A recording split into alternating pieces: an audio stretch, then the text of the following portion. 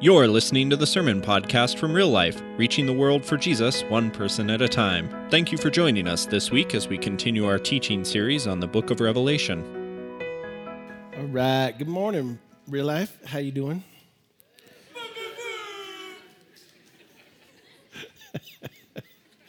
It's going to be like that.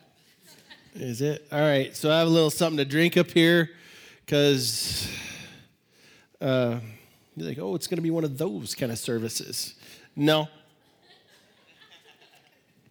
There's a sickness going around my house, so it's my turn.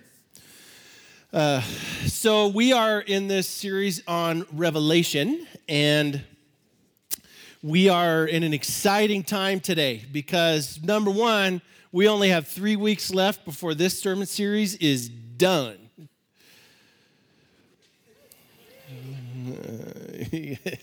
Am I okay to cheer about that? Because we've hated it all. The other thing is, this is an exciting day because Babylon falls today. Yeah, are we excited for Babylon to fall? Are you sure? Because we're going to wrestle with some stuff today, and it's hard stuff to wrestle with. And I even had somebody propose to me between services that maybe it's better if we're just ignorant of how this connects. And I, again, I'm not going to tell you where to land on this stuff. It's hard. This is a difficult conversation, but what we want to make sure of, and I've said this since the beginning of this series, there are people who, the book of Revelation is like living on the Palouse. There are people who really love the Palouse. And then there are people who really hate being here. There are people that are like, man, when I die to go sit with the feet of God, it's going to look like the Palouse.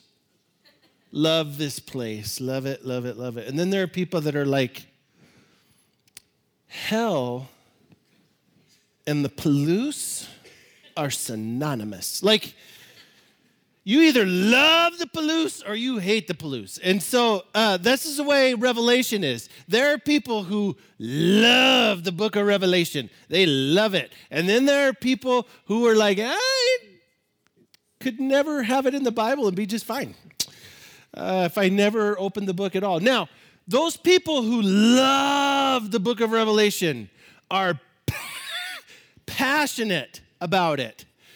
Those people, there's about 87 different categories that they're really passionate about. And if you disagree with them on any one of the 87, like Armageddon's not a future event, it's now. Like it's on, right? And they care.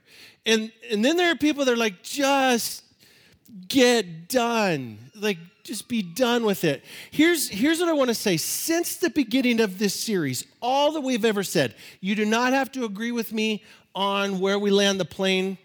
You do have to acknowledge that what I'm saying has merit, because that much is true. Not because I said it, but because it's right. But that's that's funny. I don't care who you are, that's funny. But what we do have to acknowledge is, I don't believe that we can truly understand what it means for us until we understand what it meant for the first readers. Would that at least make sense? Like maybe there's future application, the army of the north and cutting your children's heads off in Russia and the new world order, common currency, and the euro, and maybe. I don't think that that's what they thought about it, though. And so what I want to do is wrestle with, if we're going to apply it to ourselves in some specific ways, how did they understand it? That's where we're coming from. And today, Babylon falls. Now, we're excited on one hand because Babylon falling, it means that the Christians, our brothers and sisters, are liberated, right? They're vindicated, and we love a good vindication story. But Babylon falling raises some really, really hard questions for you and I. And we're going to talk about that. Because this isn't a sermon about staying on the surface. If we're just going to stay in here and be on the surface and we just talk about unicorns and rainbows and butterflies and love each other and move on. If we want to get into the nitty-gritty of what it really means to put our God on display in this world, this is a conversation we're going to have. Okay, so you guys ready to get dirty? One person is ready. This is like sitting in the exit row of an airplane. Are you guys ready to get dirty? Because ready or not, the dirt is coming. Here we go, Revelation 18. After this, I saw another angel coming down from heaven, having great authority, and the earth was made bright with his glory. And he called out with a mighty voice, "Fallen, fallen is Babylon the Great. She has become a dwelling place for demons." Now, what we need to understand at this point is this is a really important cultural reference, because Babylon being referred to as a she isn't a new idea for the people of first century Rome. Rome was depicted by a statue of the goddess Roma. And Roma embodied the ideals that were Rome. And if we're not careful, what we can start to believe is that it's about the dirt, the politicians, the armies, the people, the concrete things. Babylon falling is not about space or people. It's about an ideology that asks the world to focus on certain things. And are those things consistent with what God wants us to focus on? So when Babylon falls, it's much bigger than the governments or the land. It's the ideology that drove it to begin with. And that's what we got to talk about. Okay. A haunt for every unclean spirit, a haunt for every unclean bird, a haunt for every unclean and detestable beast. For all nations have drunk the wine of the passion of her sexual immorality, and the kings of the earth have committed immorality with her, and the merchants of the earth have grown rich from the power of her luxurious living. And then I heard another voice from heaven saying, "Come out of her, my people, lest you take your part in her sins, lest you share in her plagues." How do we respond to Babylon? Come out from her. Don't try to be a part of it. Be separate from that. I mean, Babylon is powerful. It's the arrogance, the "I am a queen" we're going to read here in just a minute. I am a queen. Look at me. I sit on a throne.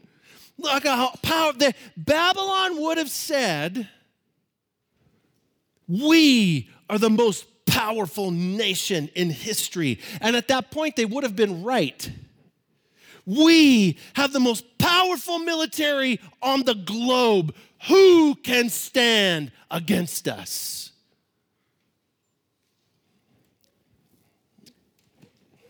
Totally different than the world we live in. For her sins are heaped high as heaven, and God has remembered her iniquities. Pay her back as she herself has paid back others, and repay her double for her deeds. Mix a double portion for her in the cup she mixed. As she glorified herself and lived in luxury, so give her a like measure of torment and mourning.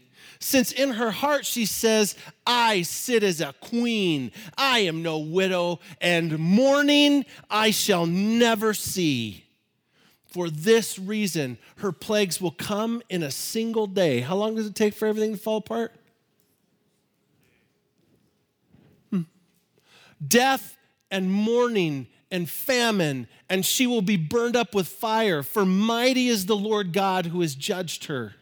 And the kings of the earth who committed sexual immorality and lived in luxury with her will weep and wail over her when they see the smoke of her burning.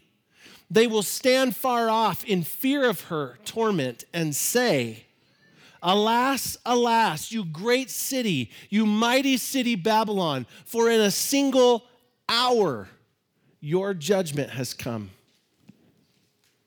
Ouch. Now, let me frame up our conversation today, because what can happen is we can start to go, well, we just need to reject America. Like, we're the hashtag un-America. Like, we're not hashtag America, we're hashtag un-America. That's not where we're going. That's not where we're going at all. And I believe that I'm watching a fascinating lecture series right now by a guy by the name of Kenneth Harrell, who's a history teacher at Tulane University, a 24-lecture series called The Fall of the Roman Empire and the Rise of Medieval Christianity, to which I'm sure you guys are all going, I can't wait to get a copy of that. For most people, it's like, but I'm nerding out on it. It is so cool. Well, one of the things that he says that's so interesting about the Christians, and Rome doesn't know what to do with the Christians, because what they do is, like when Rome pushed on the Jews, when Rome tried to attack the Jewish God, because remember, in the ancient world, when one nation attacks another nation, it's a war of gods. It's not a war of people, it's a war of gods. Whose God's going to win? That's what the conversation is when we attack in the ancient world. And I'm always trying to prove and honor that my God is the most powerful God. So why do we always go to war? Because I have to show you that my God's bigger than your God. It's one of the reasons why there's so much violence in the Old Testament, but that's another conversation for another day. It's not the only one, but it's one of them. So the Jews, when Rome attacked the Jews and pushed on their God, the Jews pushed back. They revolted. They went to battle. They did. And Rome respected that. They were like, that makes sense. We're going to crush you, but I get it. Like, I get where you're coming from. I'm going to beat you into a pulp, but I got you. We got respect. They didn't know what to do with the Christians because Rome came against the Christian God. They just laid their lives down. They didn't push back. They were again and again and again written of in Roman history as model citizens, keeping the laws to a T. They just wouldn't offer incense to other gods. That was it. And when pushed on it, because Nero had passed a law, which really wasn't about Nero hating Christians, it was about, this is a whole other conversation that we don't have time for, that I'll give to you anyway, but Nero passed a law outlawing Christianity in 64 AD because he needed a scapegoat for the fact that he caught Rome on fire and the Christians became an easy target. He didn't hate them. They just were kind of a nuisance. They were divided. They were kind of just messy business. It was messy business, these Christians. And so all he did, he just picked on them. He was just randomly, arbitrarily picked them. And we're like, oh, so poor us. Like we were the victims. But that's something else. They were simply obeying the law. They weren't punishing the Christians because they hated the Christians. They were punishing the Christians because it's what the law said to do. And Rome was nothing if not law-abiding. Law and order was the rule of Rome. And so they did it, but they didn't want to do it because they were wonderful citizens, which raises an interesting question because we can wrestle with this. And I know lots of really good, loving, wonderful, Jesus-following people who refuse to put their hand over their heart and pledge allegiance to the flag. Why? Not because they're trying to be, screw you, America, but because they don't want to pledge allegiance to anything but their God. Okay, on the other side of it is there's people that are like, look, you need to earn and respect the land that you live in and the price that was paid. Put your dadgum hand over your heart and say the Pledge of Allegiance. Good, wonderful, Christian, God-fearing people. Most of us are going to land somewhere in the middle of that. And where do we stand on it? Like, that's a tension of what does it mean for us to flee Babylon? Because that's our call. It's not to live in Babylon and embrace it. It's to flee from it. What does that actually look like? And that's a tension. I want to read a couple of passages for you. Remember, we always want to take text to context. Where's John getting his stuff? Where's he pulling from? So I want to show you a couple of things, a couple of passages. Isaiah 48. It says, go out from Babylon, flee from Chaldea, declare this with a shout of joy, proclaim it, send it out to the end of the earth. So what are we supposed to do with Babylon? Leave it. Say, the Lord has redeemed his servant Jacob. They did not thirst when he led them through the deserts. He made water flow for them from the rock. He split the rock and the water gushed out. There is no peace, says the Lord, for the wicked. And this is Jeremiah 50. Another one. Flee from the midst of Babylon. So what does the prophet Jeremiah tell us to do? We got to get away from it. And go out of the land of the Chaldeans and be as male goats before the flock. I'll let you apply that as you see fit. For behold, I am stirring up and bringing against Babylon a gathering of great nations from the north country, and they shall array themselves against her. From there she shall be taken. Their arrows are like a skilled warrior who does not return empty-handed. Chaldea shall be plundered. All who plunder her shall be sated, declares the Lord. Though you rejoice, though you exult, O plunderers of my heritage. This is important. What he says here is, even though you think you got away with beating up my people, though you frolic like a heifer in the pasture and neigh like stallions, your mothers shall be utterly shamed. I think it's funny that he says heifers and then utterly shamed. I think that's funny. And she who bore you shall be disgraced. It was an utter catastrophe of a joke, apparently. Behold, she shall be the last of the nations, a wilderness, a dry land, and a desert. Because of the wrath of the Lord, she shall not be inhabited, but shall be an utter, there it is again, desolation. Everyone who passes by Babylon shall be appalled and hiss because of all her wounds. Not only is Jeremiah the king of puns, but he's also calling us to not embrace Babylon. Now, there's a lot more in this passage, but I really want to stand in this tension, and I'm just going to present the tension to you. You don't have to, I'm not going to give you any places to stand today, which I know is frustrating for some people. What I'm going to say is, here's the tension of the world that we live in, and we've got to understand how to live in it well. Stand where you will, but we've got to learn to live in this tension, and we can't pretend it's not there, and we can't be so trite as to assume that a simple platitude will fix it. I would suggest that the rest of Revelation 18 is about an unfolding of the devastation that comes because people built their lives on the power of Babylon. The merchants, it's in your notes, you can read it later. The merchants crying because they lost all their stuff. People that had built their worlds around valuing the fact that Babylon was always going to be there because it had always been there in their life. And then all of a sudden it falls apart because their lives were not built on principles that are sustainable. If you remember a couple of weeks ago, we talked about Jeremiah 51 where it was really a good passage. Jeremiah is looking out over Babylon and he's like, this is going to fall. And the reason it's going to fall is because rulers are going to come against rulers. That's how empire falls. Because it's wired to function that way. In an empire, we're always trying to jockey for position and status and trying to build our own worlds and our own comfort and our own pile of money that we can sit on top, whatever.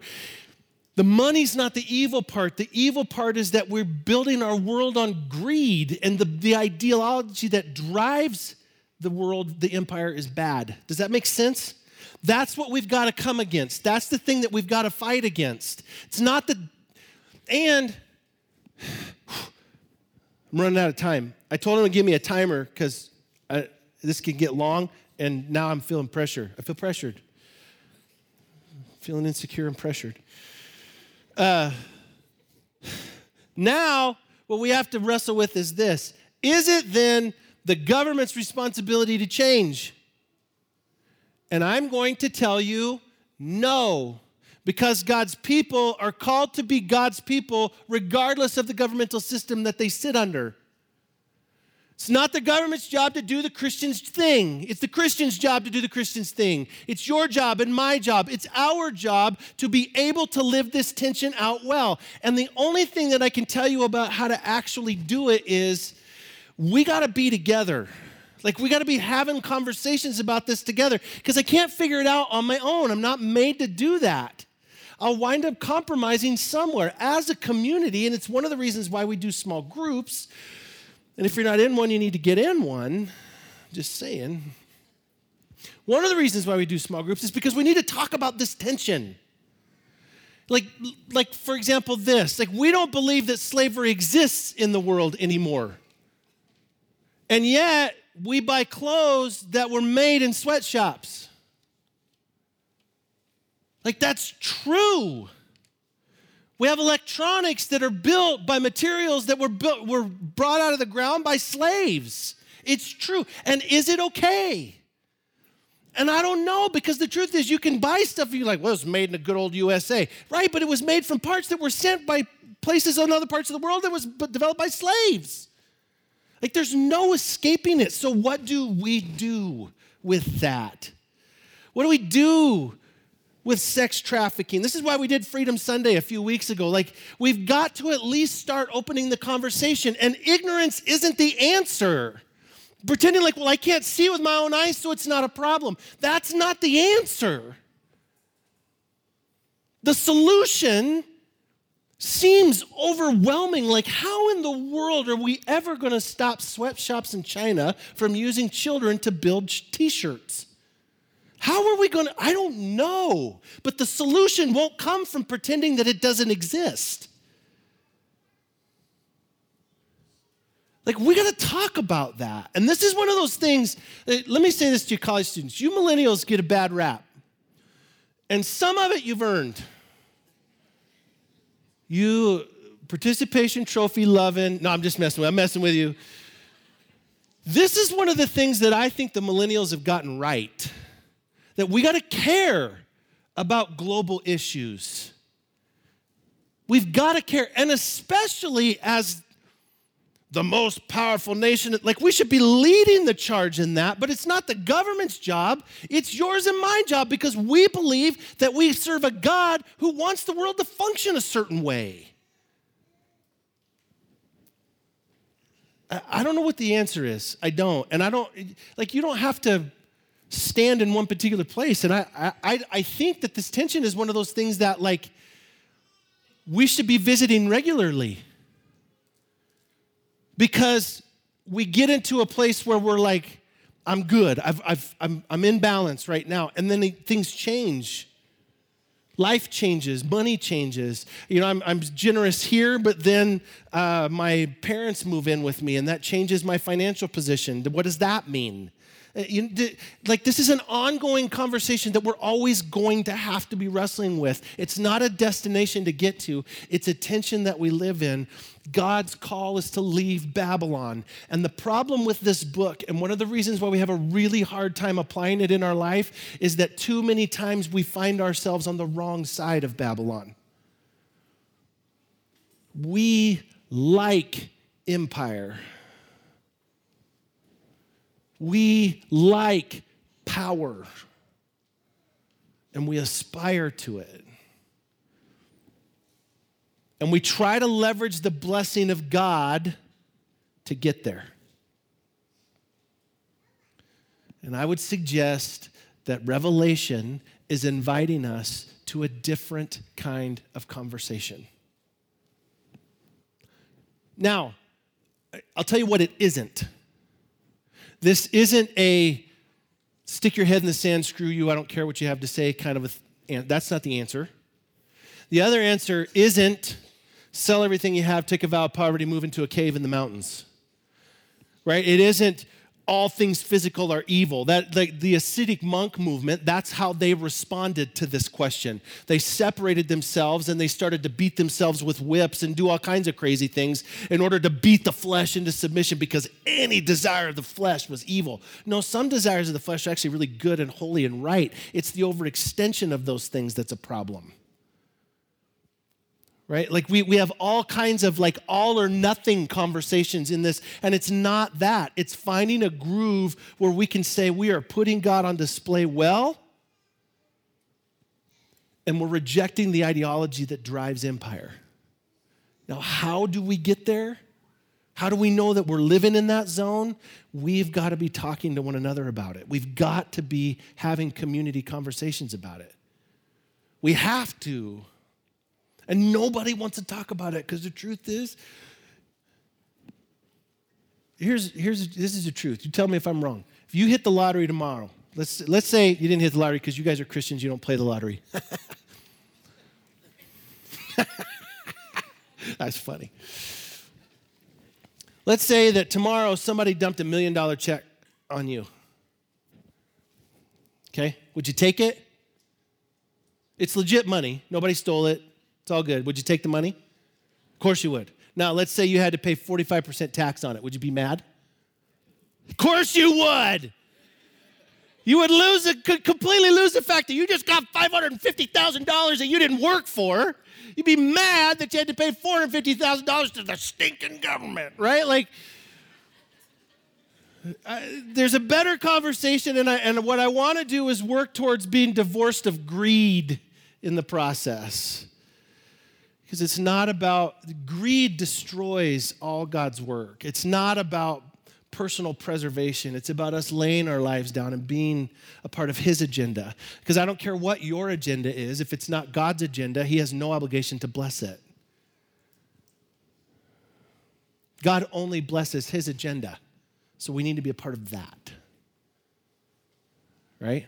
And with that in mind, we're going to move towards the Lord's table, which is a great moment of recognition of what it means to lay down your own agenda. Now, if you're new with us today, we have what's called an open table. And what that means is anybody who is willing to celebrate the death, burial, and resurrection of Jesus with us is invited to partake in communion with us. But we want you to hold those elements till the end, and we'll take them all together. Now, while they're passing that out, I want to work through a few implications. Implication simply means this. These are things that as we work through this sermon, that we as the sermon team thought were particularly important. And you may have other places that you were like, well, what about this idea? That yes, all those things are valid too. These are just things that stuck out to us as we started to work through it, okay? Implication number one, God does not work for us. He is not motivated by our agenda. He is not a tool for our use. Can anybody give me an amen on that? Thank you. This is a struggle for me because I was raised in a church ideology that was like, if you're righteous, if you're moral enough, that God will bless you and give you what you want. Now, God will bless you, but he causes the rain to fall on the just and the unjust, right? Like, God blesses everybody because he blesses them, not because they lived a certain way. This is the conversation in Romans. Acts that lead to death lead to death. Acts that lead to life lead to life. That's just true, regardless of whether or not you call it God's blessing. But what happens is we want to obligate God to our agenda. So we live right, we pray extra hard, maybe even fast and pray so that we can get what we want. But if God can be coerced or incantated, you like that word? We can speak some kind of an incantation and obligate God to pull off our agenda, then who's God? Me. Why? Because I can control him to get him to do what I want. Guess what? I'm not God. I mean, I'm awesome. Don't get me wrong. But I'm not. That's funny. I don't care who you are. It's funny. But I'm not God. And neither are you. God is God. And he doesn't exist to serve our agenda. We exist to serve his. Next implication. We have a tendency to believe that God's on our side, and so our imperial methods are acceptable. This is false. I love Joshua 7. I'm convicted by Joshua 7 every time I read it. In Joshua 7, Joshua is getting ready to take the children of Israel into the promised land, and they're going to go conquer everybody. And they're on the opposite side of the Jordan River, and at night, an angel comes to Joshua with his sword drawn. And Joshua says to him, "Are you for us or are you for our enemies?" Now, what do we want the angel to say? You're God's people. You're special. You, look at you. Oh, boo, boo, boo. Like we want him to grab Joshua's cheek and I just love you. Right? That's what we want. Some version of you're more awesomer than everyone else. That's what we want. Joshua says, "Are you for us or are you for our enemies?" And the angel says, "Neither. But as the commander of the Lord's army, I came to give you a message." That's powerful and scary because it ain't about you. And until we understand that, we will never be able to be a part of God's agenda. We'll always be just a little bit sad when Babylon falls. Next implication. We have a tendency to believe that if we do what God wants, God will bless us. This is false. There are people who live righteously and it works out really well for them. There are people who live righteously and it works out really poor for them. Read Hebrews 11. It doesn't change our call to live righteous. Now, does God bless you if you live righteously? The answer is yes. You know, you guys are like, I don't know how I should answer that right now. Yeah, he does. He does. Does God bless you when you live unrighteously? Yeah, he does. You know why? Because he's stinking awesome. You should totally follow him. Last implication. What we believe doesn't matter unless it's rooted in what God says and does. We are his tools, his vessels, and his partner, not the other way around. And communion calls us to that truth. Now, we take communion all together as a family, as a church family. And the reason we do is because each week we get challenged with these like pieces of what it means to walk out our Christian faith and culture. And it's hard. This is a sign that we show everybody. Look, I heard what was said, and I got to be honest with you. Some of it I liked, some of it I didn't like. I'm really struggling with a few things here. Maybe this, maybe that, whatever. But I've considered what it still means to be a part of the covenant, and I want to tell all of you guys, I'm still in. That's what communion is. And so when we take communion, we have to understand that this is bigger than just me remembering the Lord. This is me telling you that I choose to live my life in a certain way. So if you don't want to do that, it might be good for you to not take communion today. This is a reminder that Jesus, on the night he was betrayed, took bread, he broke it, and he said, "This is my body, which is given for you. So whenever you eat this bread, do it in remembrance of me."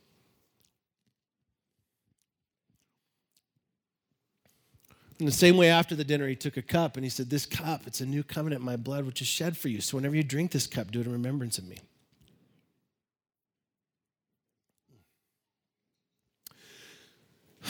Lord, I am convicted by the ways that I find the roots of Babylon in my own heart.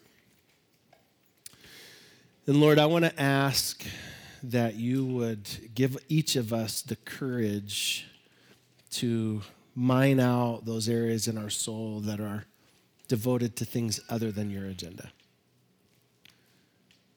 Lord, thank you for the testimony of those who are willing to lay it all down. Thank you that we have their story to tell as an inspiration to us. Help us to be able to live in that truth well. In your name, amen. We hope you've enjoyed this message from Real Life. If you'd like more information on who we are, what's happening in our church, and how you can get involved, visit us on Facebook and Twitter, and visit our website, liferotp.com.